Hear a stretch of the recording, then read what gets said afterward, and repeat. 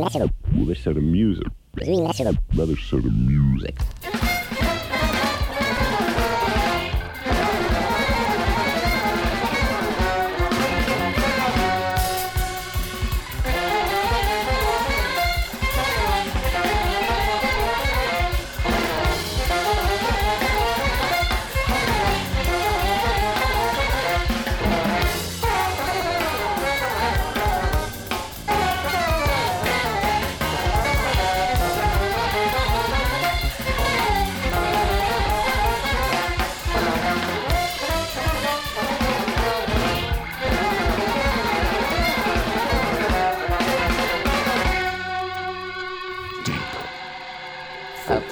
Deep.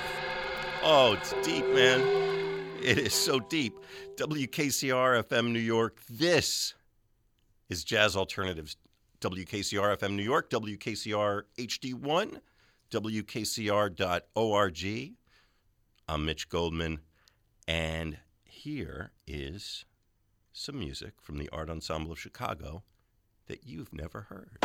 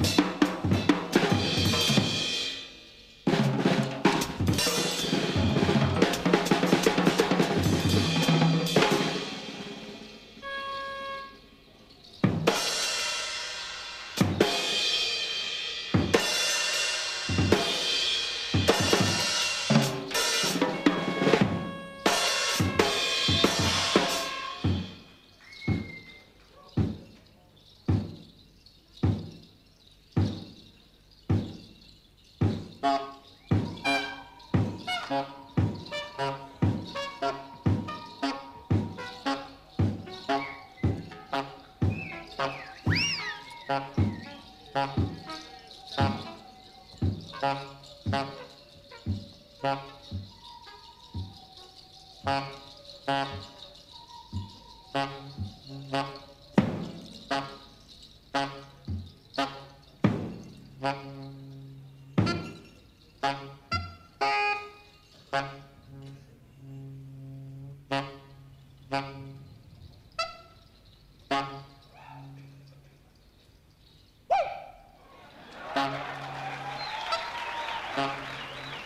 hate to interrupt, especially when somebody's blowing the whistle on us, but I want to tell you where you are. You're listening to WKCR.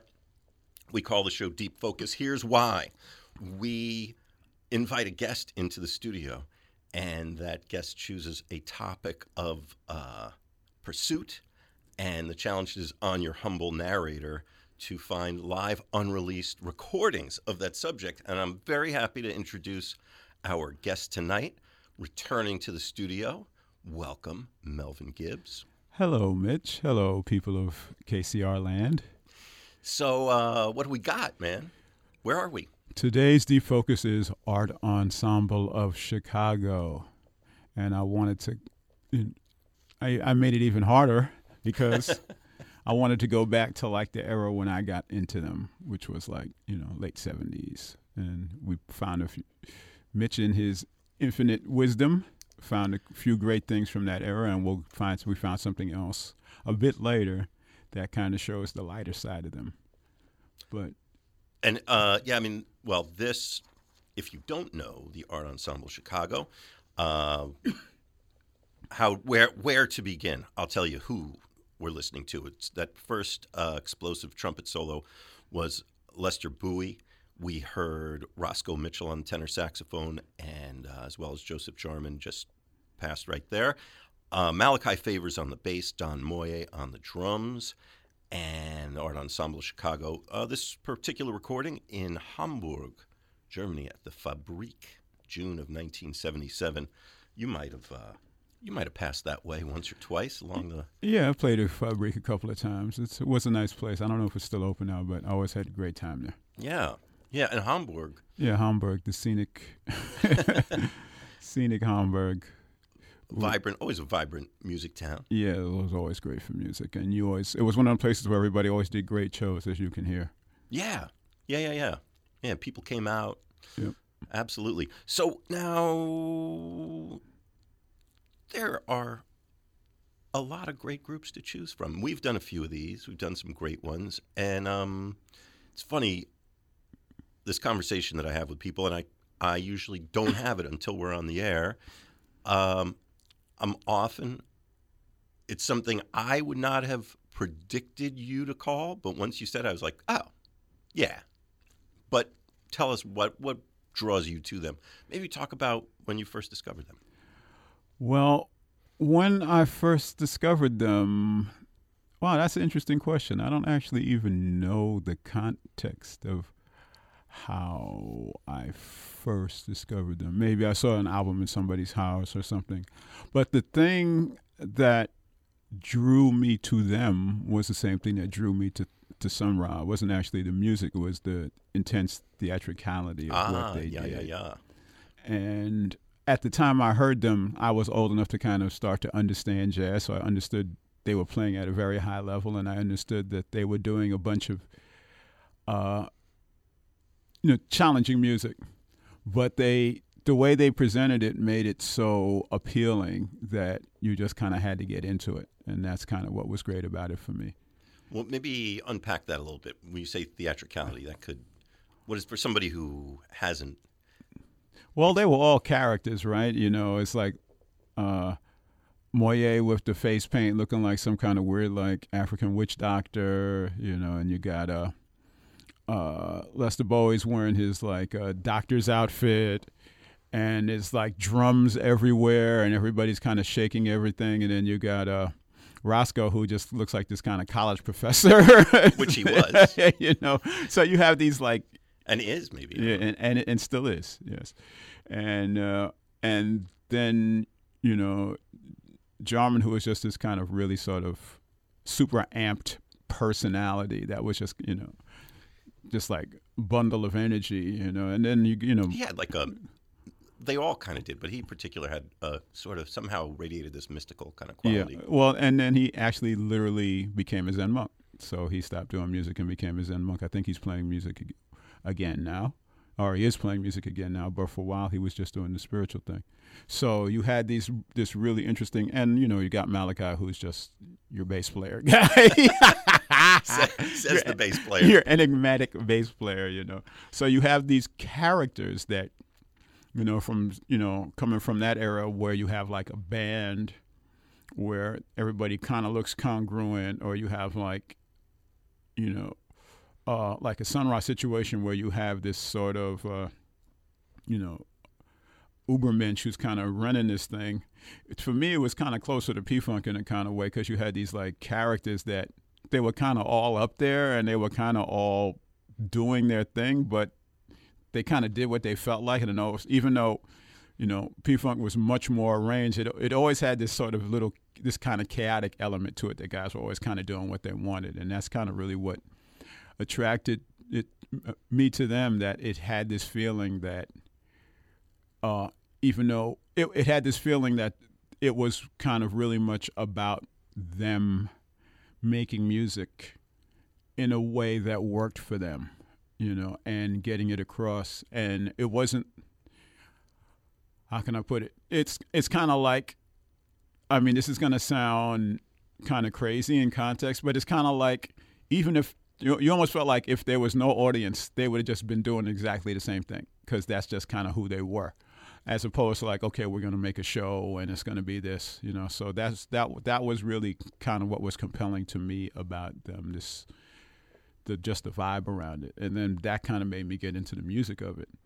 And yet, people shouldn't interpret from that the idea that they're, sort of playing to one another, and if you get it, great, and if not, they're going to leave you behind. There was actually, the music could be very abstruse and very ordered on a level that was not easy to catch up with, but there was always a tremendous effort to engage the audience. Yes, I mean, and that I guess that didn't come across an explanation.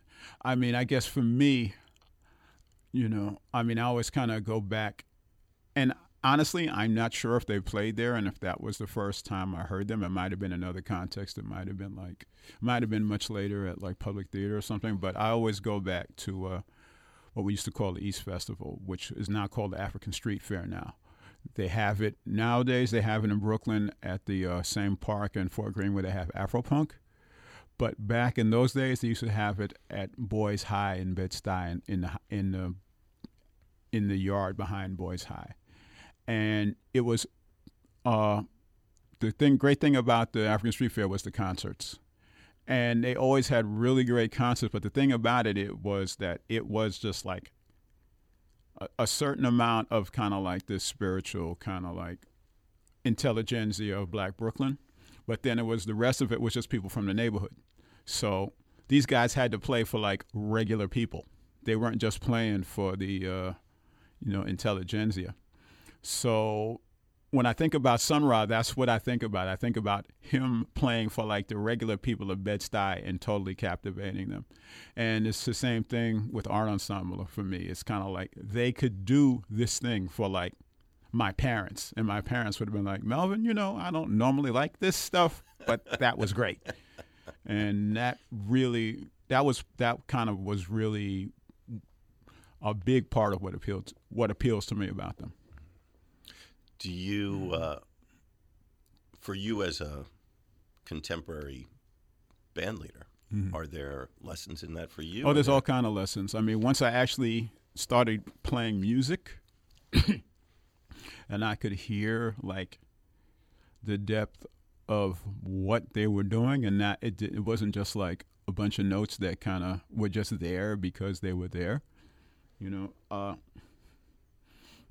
There was so many levels of knowledge about music and about how to structure a show, all kind of many different things. But the main thing for me now, and I guess that's the reason why I kind of vibe with them so much, is that I'm a co-leader of a band, Harriet Tubman, and they are, in a very large sense, one of our influences, and around this idea that they came up with called great black music. I mean, people ask me to describe what Tubman does now, and I usually tell them we do GBM. They nod. Yeah, Oh, exactly. Yeah. And they're kind of like, is GBM like EDM? No, actually, GBM is great black music. So it's kind of the updated idea of what our ensemble does. And the thing for me... You're the F in GBM. I guess I am. So that was the other half of that. They'd say great black music, ancient to the future. Ancient to the future. And the thing for me as a college student was I understood the future part of what they're doing, but I didn't at all get the ancient part. And the thing that the thing that came from listening, to all different kind of jazz, from like Willie Lyon Smith back to Fletcher Henderson, all through the history of jazz, was to really hear how much they grabbed from different eras and how that informed what they did. And that's the thing that now I really kind of vibe on when I hear them, just the kind of range of music that they touch on in the course of 60 minutes is just really, you got to just, as a musician, I just got to just like give them a namaste. It's just always amazing where they go and how they get there, and the switch ups, and when they bring in the theatrical elements, how they relate back to what they did 45 minutes before, or how they'll really kind of hit something that's almost kind of quasi ragtime or quasi Dixieland, these kind of weird elements, and then they'll hit something that's very kind of Midwest Chicago, which is something else. I had to be around a bunch of Midwest guys to understand those references. And they'll just construct this thing that, I mean, you could write a doctoral thesis just going through one of their records if you wanted to do that. That's just the level of conceptual, weight that they bring to what they're doing, and that's really or a really great comic book, or a really great comic book. Oh, I'm so mad about this. I'm not even mad. Congratulations to you, Wayne. You just beat you to it. Yeah, beat him. The comic book thing, but somebody had to do it, right? Yeah, so, and why not him? He absolutely. He's because if he's been thinking about that a lot longer than I have. So, bless him. Yeah. Just means when I get around to it, I'll have to do something else.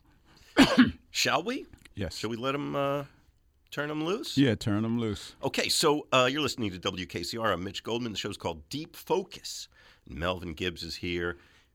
Melvin Gibbs of the band Harriet Tubman with J.T. Lewis and Brandon Ross. They have a new record out. I like to say record, like Phil Schaff. Record album. My unspoken tribute to Phil. And we're going to talk about that a little bit, too, coming up. But our deep focus right now is on the Art Ensemble of Chicago. We are in Hamburg, June of 1977. This is from the WKCR archives.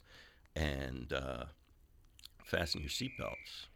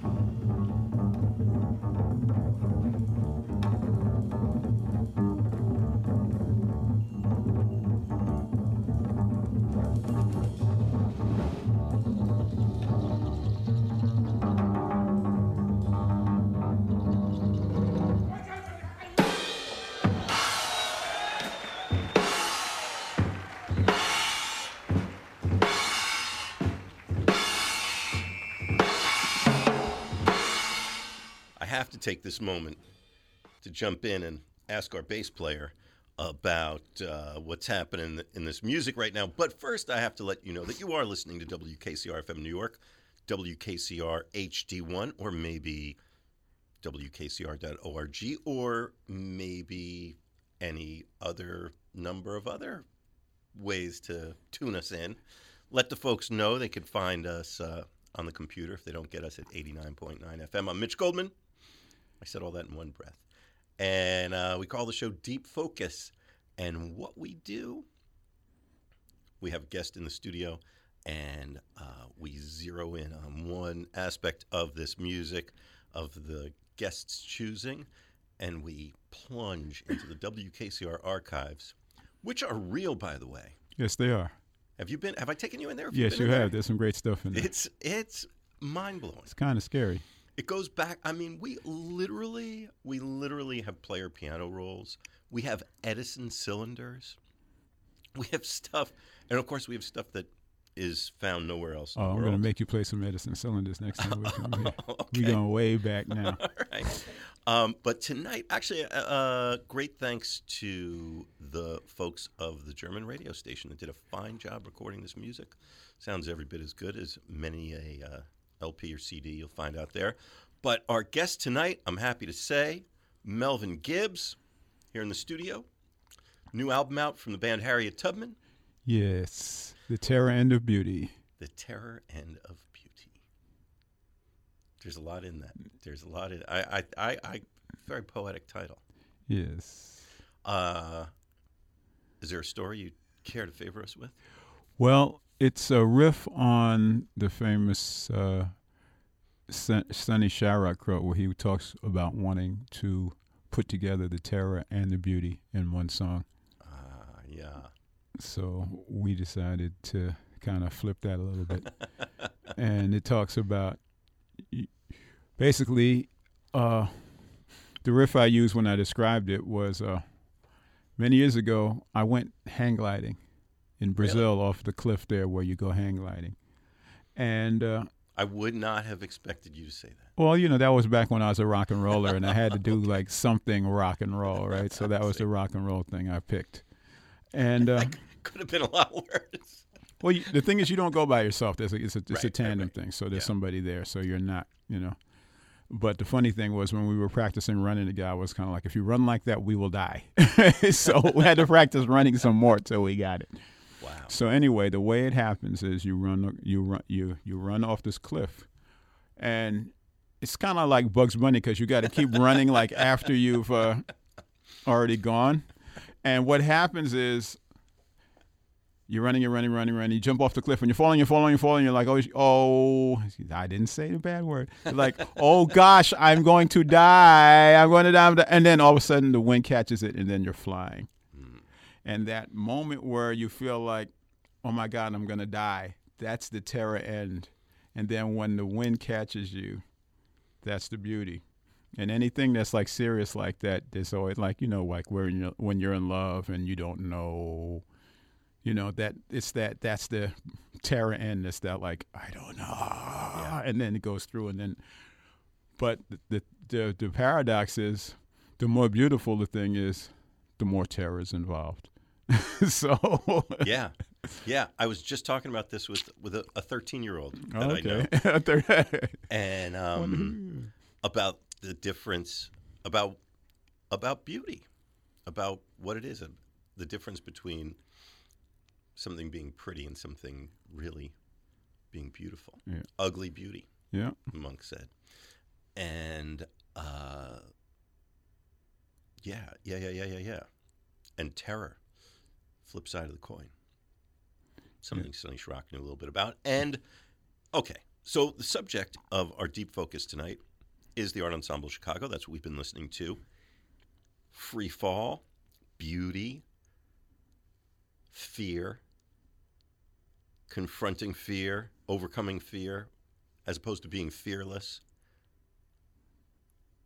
There's a lot of that in this music. Yes, definitely the confronting fear thing. That was a thing of that era, right? You kind of, on one hand, you had like, you know, guys like Pharoah Sanders and the whole kind of like post-Coltrane, like really ecstatic, like, yes, peace, love. And then, but even within that, you had this aspect of the confrontation. I'm talking about the terror end. And Art Ensemble kind of embraced that aspect of it, you know, and in a lot of ways, they kind of really kind of pulled it apart. But it's interesting because, you know, they called themselves the Art Ensemble, which gave them sort of license to kind of mess with be more abstract in a certain. They were taking license to be more abstract about these kind of things. So it gets really sort of like, I guess, poetic, you know. So I don't want to say painterly because that's kind of too obvious, but it gets, you know, there's a definite kind of deep level of aesthetic thought to what they're doing that kind of goes beyond the basic, like, oh my gosh, I'm going to die aspect of the terror and the beauty. That's I find really compelling about what they do. What is the air that catches you for the Art Ensemble Chicago? Well, it's funny because as I was saying the first time I talked to her, when I was younger, I didn't really even think about that. I was just kind of interfacing with it. For me, the air is what I was saying earlier, the kind of ancient to the future aspect, the sort of like going through the whole history of the music and kind of simultaneously laying it out there and deconstructing it. For me, that's the air. The air is the fact that they're really intellectuals as opposed to just like a bunch of guys who are just playing their instruments. And that's what really catches it for me. Is there a risk, or is it a goal, or is it something to avoid or ignore or pursue, of it becoming a product, of it becoming a familiar process? Well, there's always that. I mean, you have to. Yeah, that's always.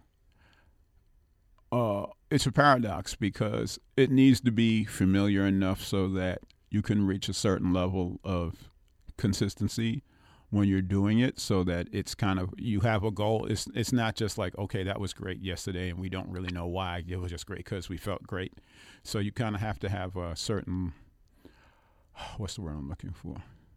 There has to be a certain sort of theoretical underpinning to the thing, but there's a point where, I mean, we are talking about creative music. We're not talking about like, pop music where you're presenting the same thing night after night in the same way, and the thing has to be a certain way for the people to feel like they got what they came for. In this context, it's more like it has to be a certain level of creativity, or there's kind of no point in doing it. So there's a point where you kind of have to look at what you're doing and kind of see, well, is it time to think about this? What do we need to add to what we're doing? How can we make this better? Have certain things we've done reached their expiration date? Are there certain things that we haven't done for a while that we kind of need to look at? Having said that, I mean, you have music is music because it's a language, and language are understandable because everybody knows all the words, right? So what makes it poetry is how you put the words together. So it's always this back and forth between, okay, we're making music, and how far do we and how far can we push that? I'm talking about within the context of what somebody like Art Ensemble would be doing, as opposed to the context of what Rollins Band did or whatever.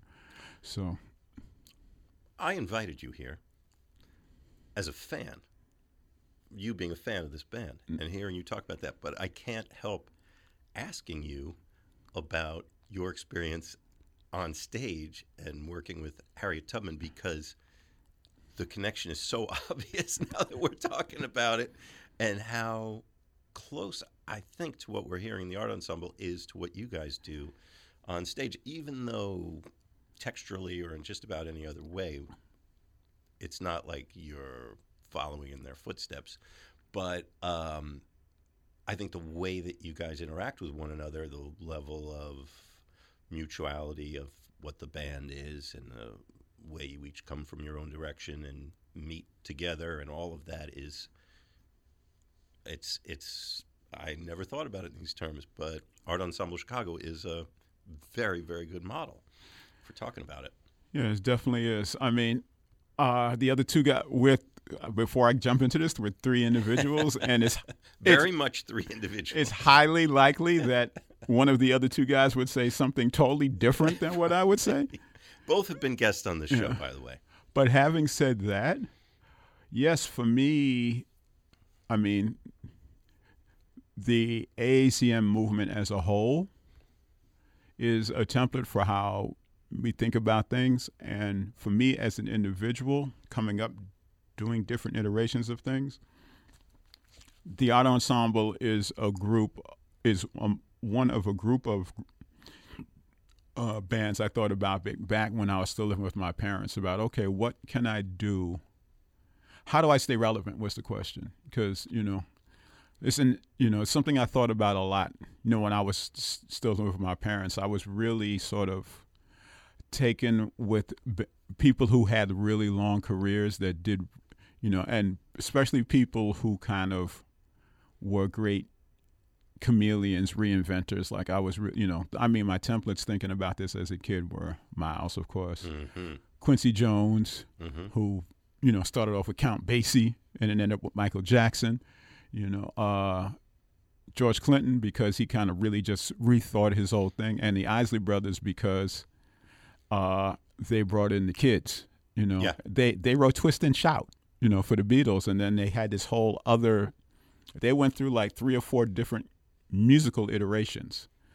And for me, the interesting thing about the art ensemble as a counterpoint is that they kind of do all of that at once. In the course of a show, they'll go through all of the iterations. And it's interesting, just, knowing the backstory and knowing, of the guys, the one I knew the best was Lester, and just knowing that, he was involved with some, with the blues, he was involved with Fontella Bass, who had, I believe, a #1 record. Yeah. You'll still hear it on TV commercials and everything. So, and going from being in that situation to making this music was always compelling to me, and making this music at this level in a way that.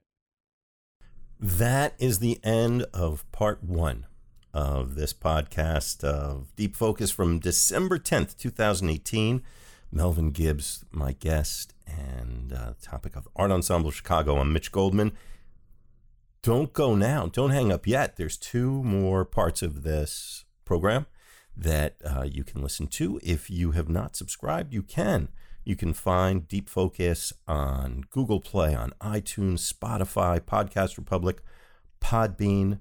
Who hosts this podcast. You could go to mitchgoldman.podbean.com to find us. And so please do subscribe if you like it, and let us know that you like it. Give us some stars if we've earned them.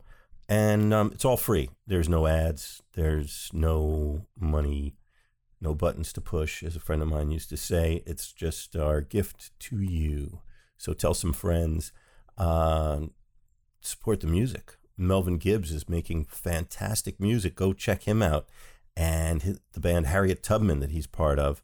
All the projects that he's working on, all worth listening to. Okay, that's it for